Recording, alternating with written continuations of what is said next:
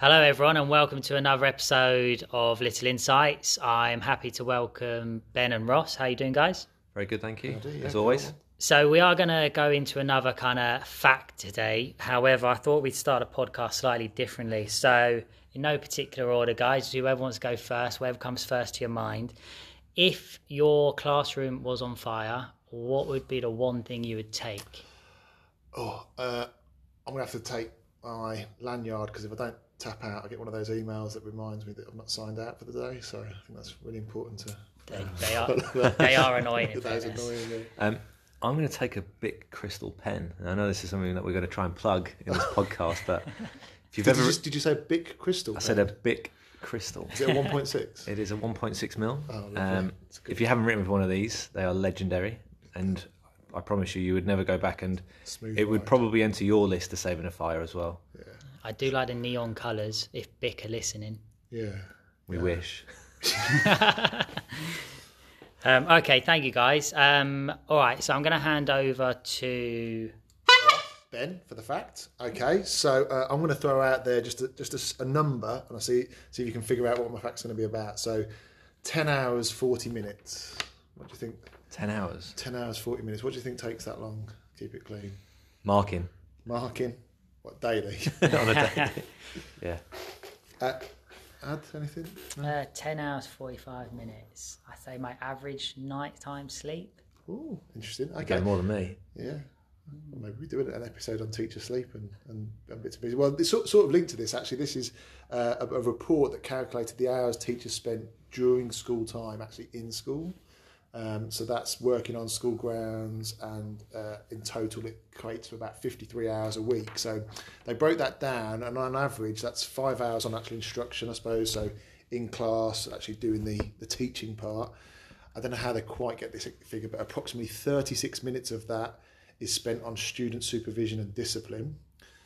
So 45 minutes is planning, preparing and collaborating with other colleagues. Another 36 minutes, on grading, so I guess that's looking at how they assess pupils, leaving just 15 minutes to communicate with parents and 23 minutes for their own lunch. So the teacher working day broken down like that, I don't know if that's familiar picture to you guys. It's definitely familiar. I mean, yeah. When have you ever heard of the hour lunch break? No, God knows, no. What I think is interesting there as well is in terms of how much time for planning.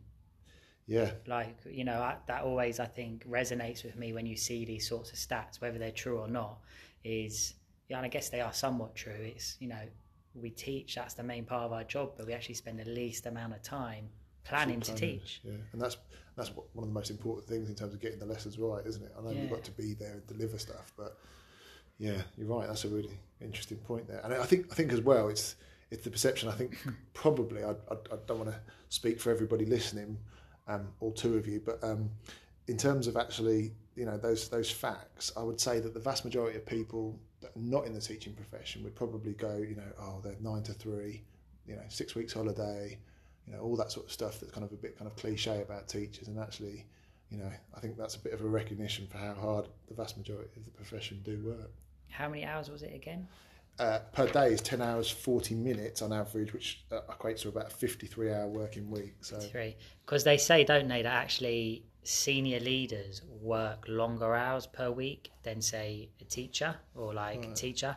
And my question here, and Ben, you might be able to answer this, Ross, you might be able to answer this. What the hell are senior leaders doing? They teach less. It's interesting. Thanks for that.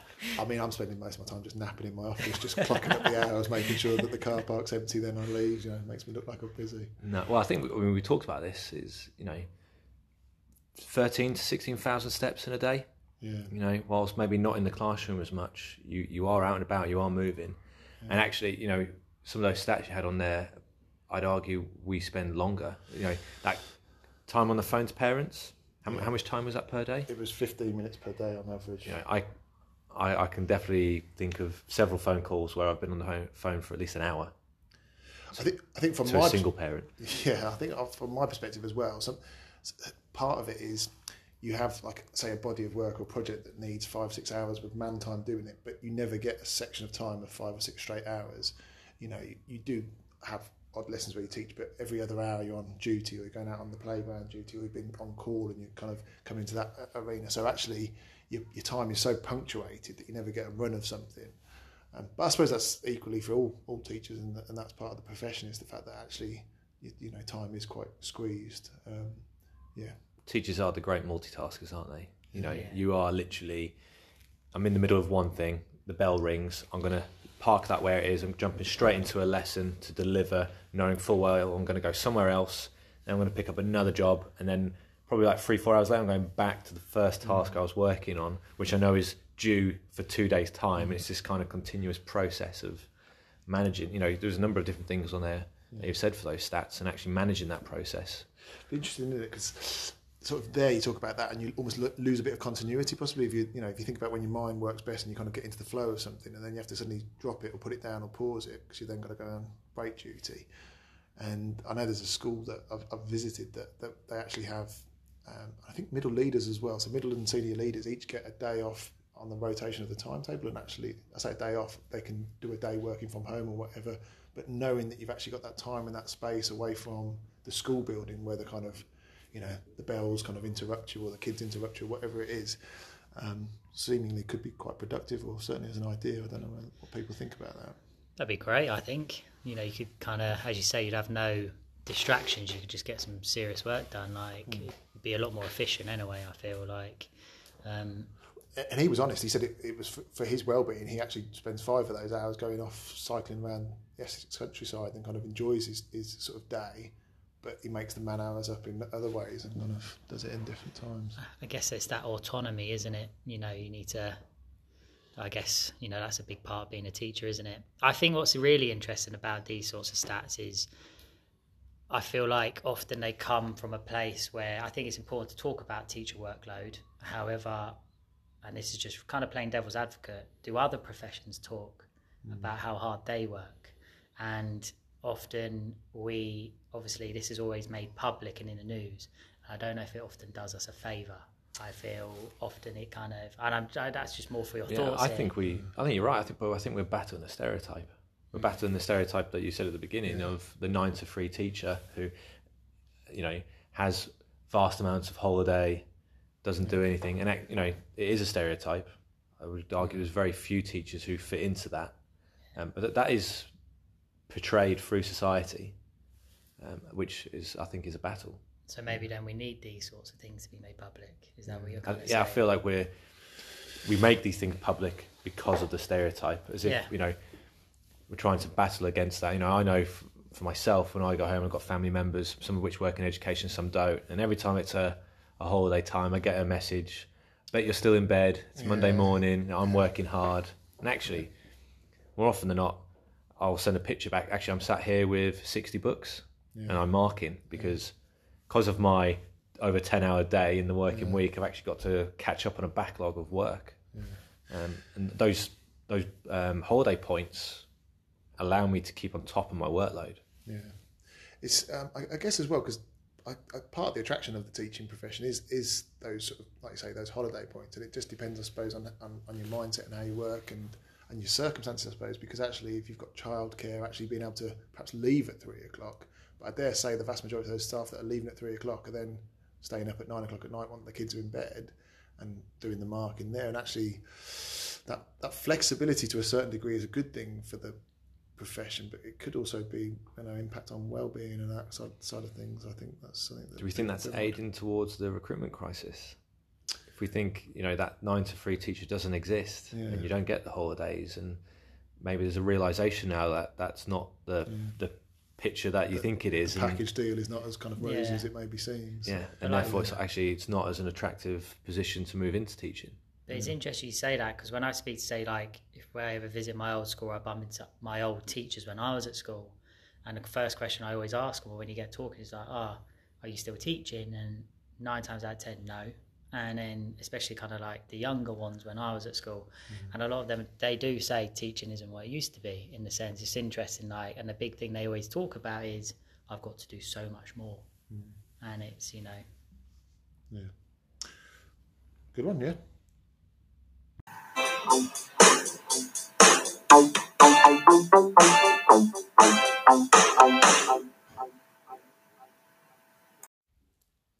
Due to COVID-19, some of our interviews have had to take place remotely, and therefore we apologise in advance of the sound quality. Hello all, and welcome to the part of the podcast where we have a discussion with our guests. And I'm delighted to be once again joined by Pearl and Susie, who have been invited in to discuss a current affairs matter around Black Lives Matter. So in terms of how we're going to do this, I've got a few questions that I'm going to fire away. I think the girls have got some questions to fire back. So Susie, Pearl, thanks ever so much for joining us. From your perspective, what part do schools have to play in the Black Lives Matter movement? So do you want to start off? Yeah, go for it, yeah. Yeah, that's fine. I'll go for it. Right, so for me, that question kind of leads me back to, why I came into teaching in the first place. And that's to, empower young people, increase their life chances, help shape mold society. And this is clearly something that affects a section of our society, of the community that, all over the world. And this is something that, schools have a major part to play. There are other sections in society that can have influence in this, but as schools, as school teachers, as educators, I think we have a huge role to play. Yeah. I would echo that, and I would say schools play a massive role in the shaping of young people and the way they see themselves as well. And having students from all backgrounds having access to seeing people like them doing the jobs that they aspire to do, it's showing them that and giving them that access that is really important. And I think that's, again, one of the reasons why I came into teaching, is to show people of the same background as myself that there are other things that they can do with their lives. Mm-hmm. Yeah, totally agree. What do you think in terms of currently schools are getting right in terms of that side of things, and what do you think they're getting wrong or that they could do better? I can start this off. Paul, feel free to add anything in if you want to. Yeah. I think the things that we believe that schools are getting right at the moment, I think the schools have really good intentions around creating a diverse curriculum. Schools want to make sure that their curriculum is accessible by everybody, all the students, and I think the intention is there. So that's really good. In terms, I don't know, Paul, if you want to add anything onto that. So I think the intentions are there. So I think it's the next step that's important. What do we do with those intentions? It needs to follow through with actual actions, positive actions that will make changes and make a difference. Yeah, I think a lot of the time it's the delivery that can make or break or help the situation to, go into a better place. I think when it comes to the delivery, often having the right intentions is to make sure that, as all educators do, make sure that the curriculum is accessible or having a diverse curriculum, I should say. But I think in the way it's done, sometimes it can come across tokenistic or just having it there just because it needs to be met, if that makes sense. And I think, for example, Black History Month, and I know it's celebrated across all schools. All schools take part in it, and it does contribute to the diverse curriculum. But I think in the sense of having it as just a month, rather than entrenched in the learning of pupils in the entire school throughout the whole year, I think that would have been would be more, would have more of an impact on our pupils. Yeah, and I think going back to the Black History Month, it happens to varying degrees. Some schools might do something, some, to be honest, don't really do anything. So I think actually embedding it in the curriculum, so it's not only a month, in the whole year, to actually just make it just understanding different cultures, just part of everyday life, and talking about it, it's just everyday life. Yeah, I think that's really interesting. I think it's the University of London that actually they've sort of scrapped Black History Month, and I wonder if you think I wonder if you think that's a sort of positive move forward. What's your views on that? If I go to Susie first. I think if they follow it up with actually making sure that they embed like good the actual history in terms of making sure that the education or the curriculum is diverse, I think it's a positive movement, because scrapping it and then doing nothing afterwards is, again, it's not addressing the issue. Yeah. I agree with that. So I think what we would like to see is it being part of everyday life in school, kind of just students being able to see Black people from each subject, for example. So as a food teacher, the chefs, for example, or Black businesses, or Black designers, artists, historians, etc. It's just part what we have now, but reflecting Blacks in society. Yeah, just part of life. Yeah.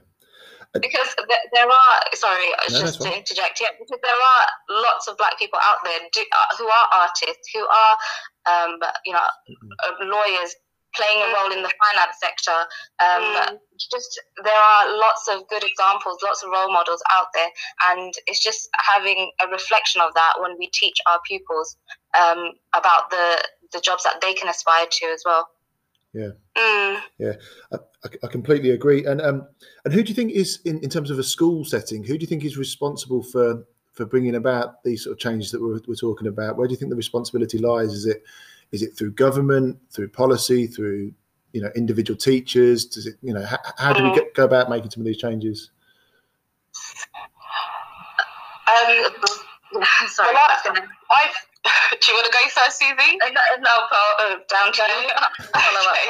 All right. So I would definitely say all that you've mentioned from the government, definitely, because I think there needs to be policies, things that are put in place and measurable, accountable to make sure that this actually happens.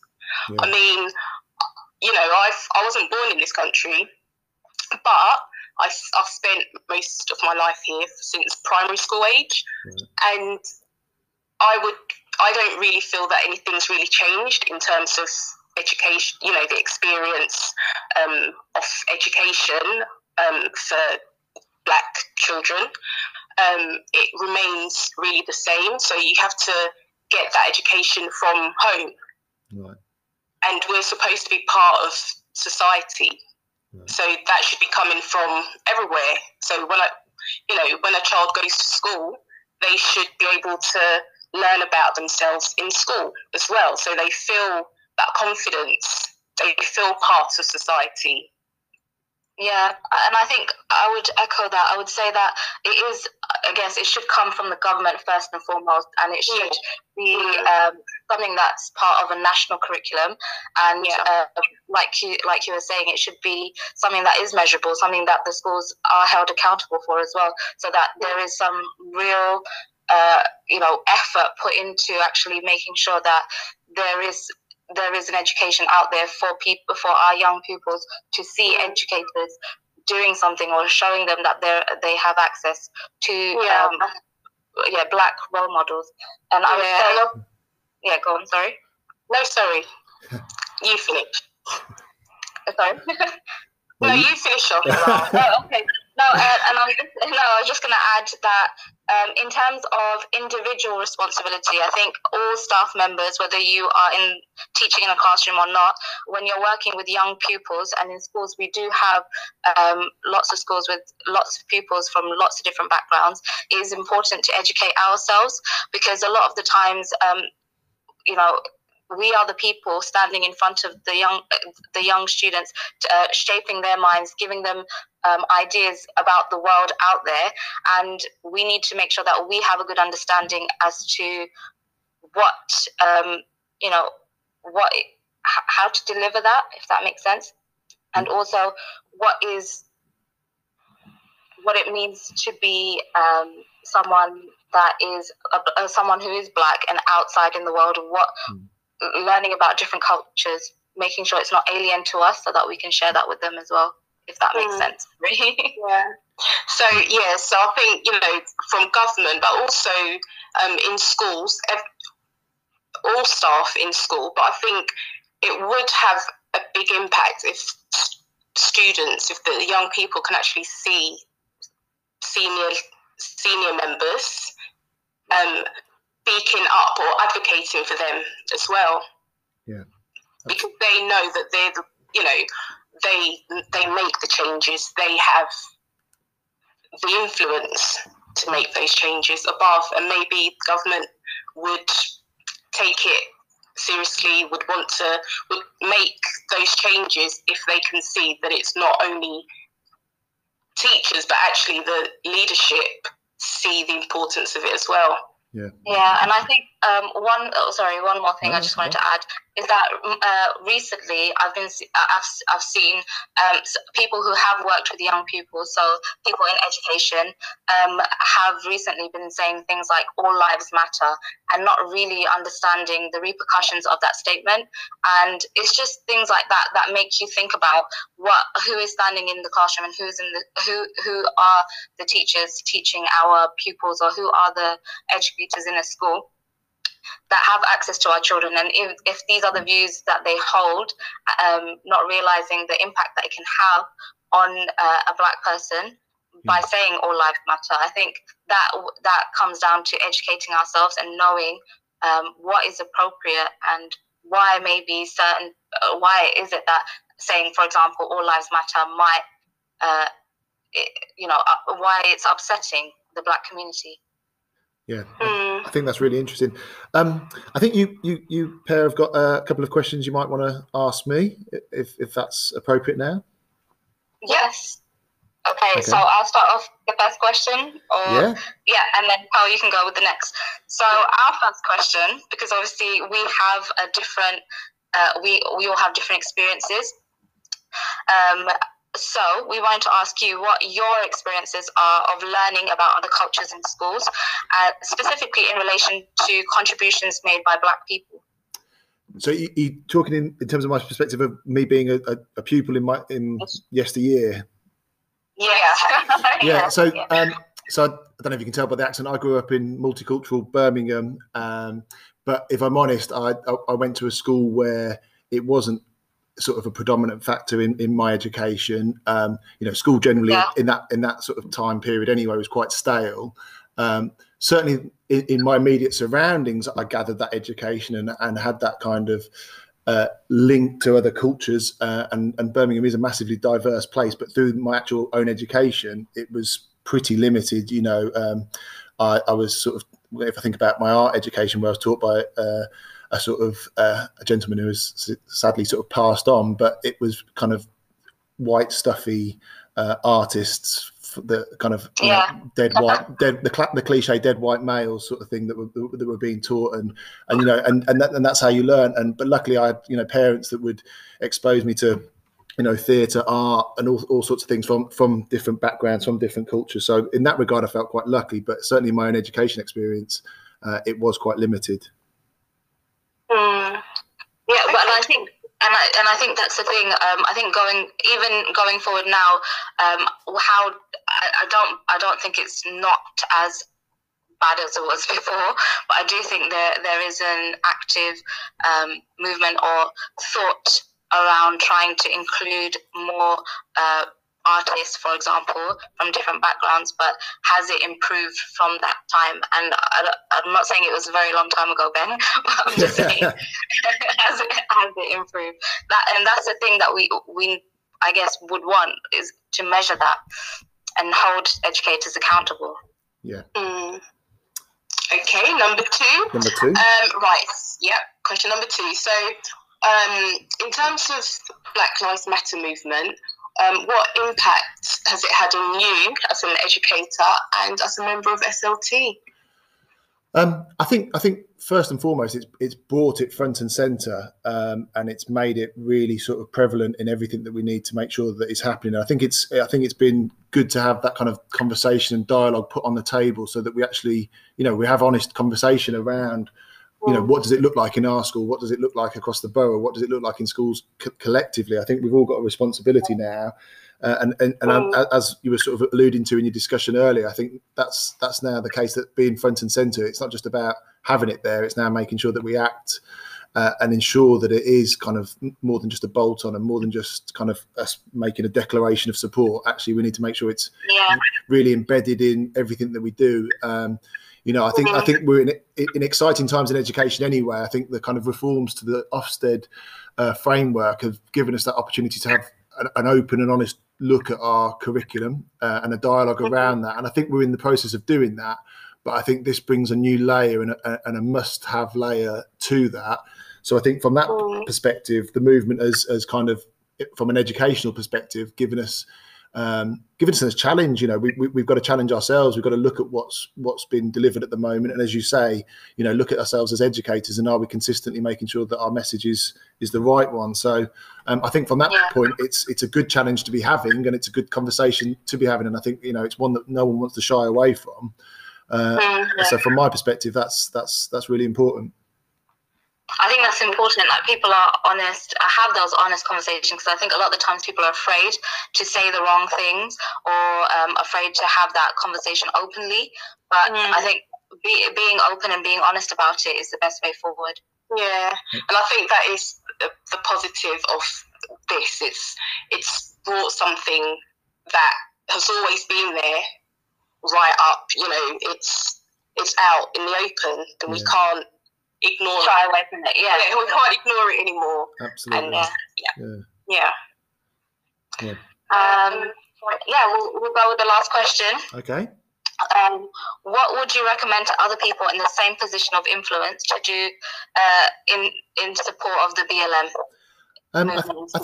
I think we've sort of touched on it, but certainly that openness of conversation, that openness of dialogue, and actually, where it's necessary, having the sort of openness and the sort of courage to say, right, we need sort of advice here, or we need support, or what are we doing right, what we're doing wrong, and actually, rather than shying away from it, bringing it front and centre, I think is really important. I think your sort of points around, things like Black History Month and being bolt on. I think what we've got to do is be really mindful that these things aren't just kind of tokenistic sort of add-ons that we just sort of do to tick a box. I think that's the kind of mentality that's been approached, not necessarily for Black Lives Matter, but just in other sort of areas in the past, where it's kind of just, if we have a special day on it, it'll be fine. If we do a drop-down day on it, it kind of covers it, and we've ticked the box and we've done it. So I think it's about making sure that whatever we do is embedded and is throughout, and that we have that challenge. So I think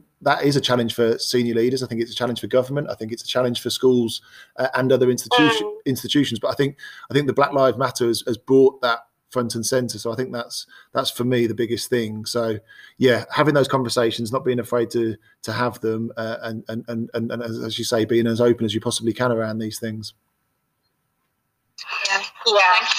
Thank you, Ben, for answering those questions. That's absolutely that's fine. And thank you in return as well. Thank you for being guests. I think it's been a really important conversation. I think certainly, hopefully, the listeners are able to sort of take something from this. But what I'd encourage people to do is get in touch. This is something that we want to continue a bit of momentum on. So if anybody out there wants to get in touch, that would be fantastic. It'd be great to hear from you. Pearl and Susie, thank you so much for your time today. I really appreciate it. Oh, thank you. Yeah, thank you for having us. Absolute pleasure. Listen, you both stay safe and look after yourselves, and I look forward to hearing and seeing from you soon. All right, thank you. Thank you. Bye. Take care. Bye-bye. Bye.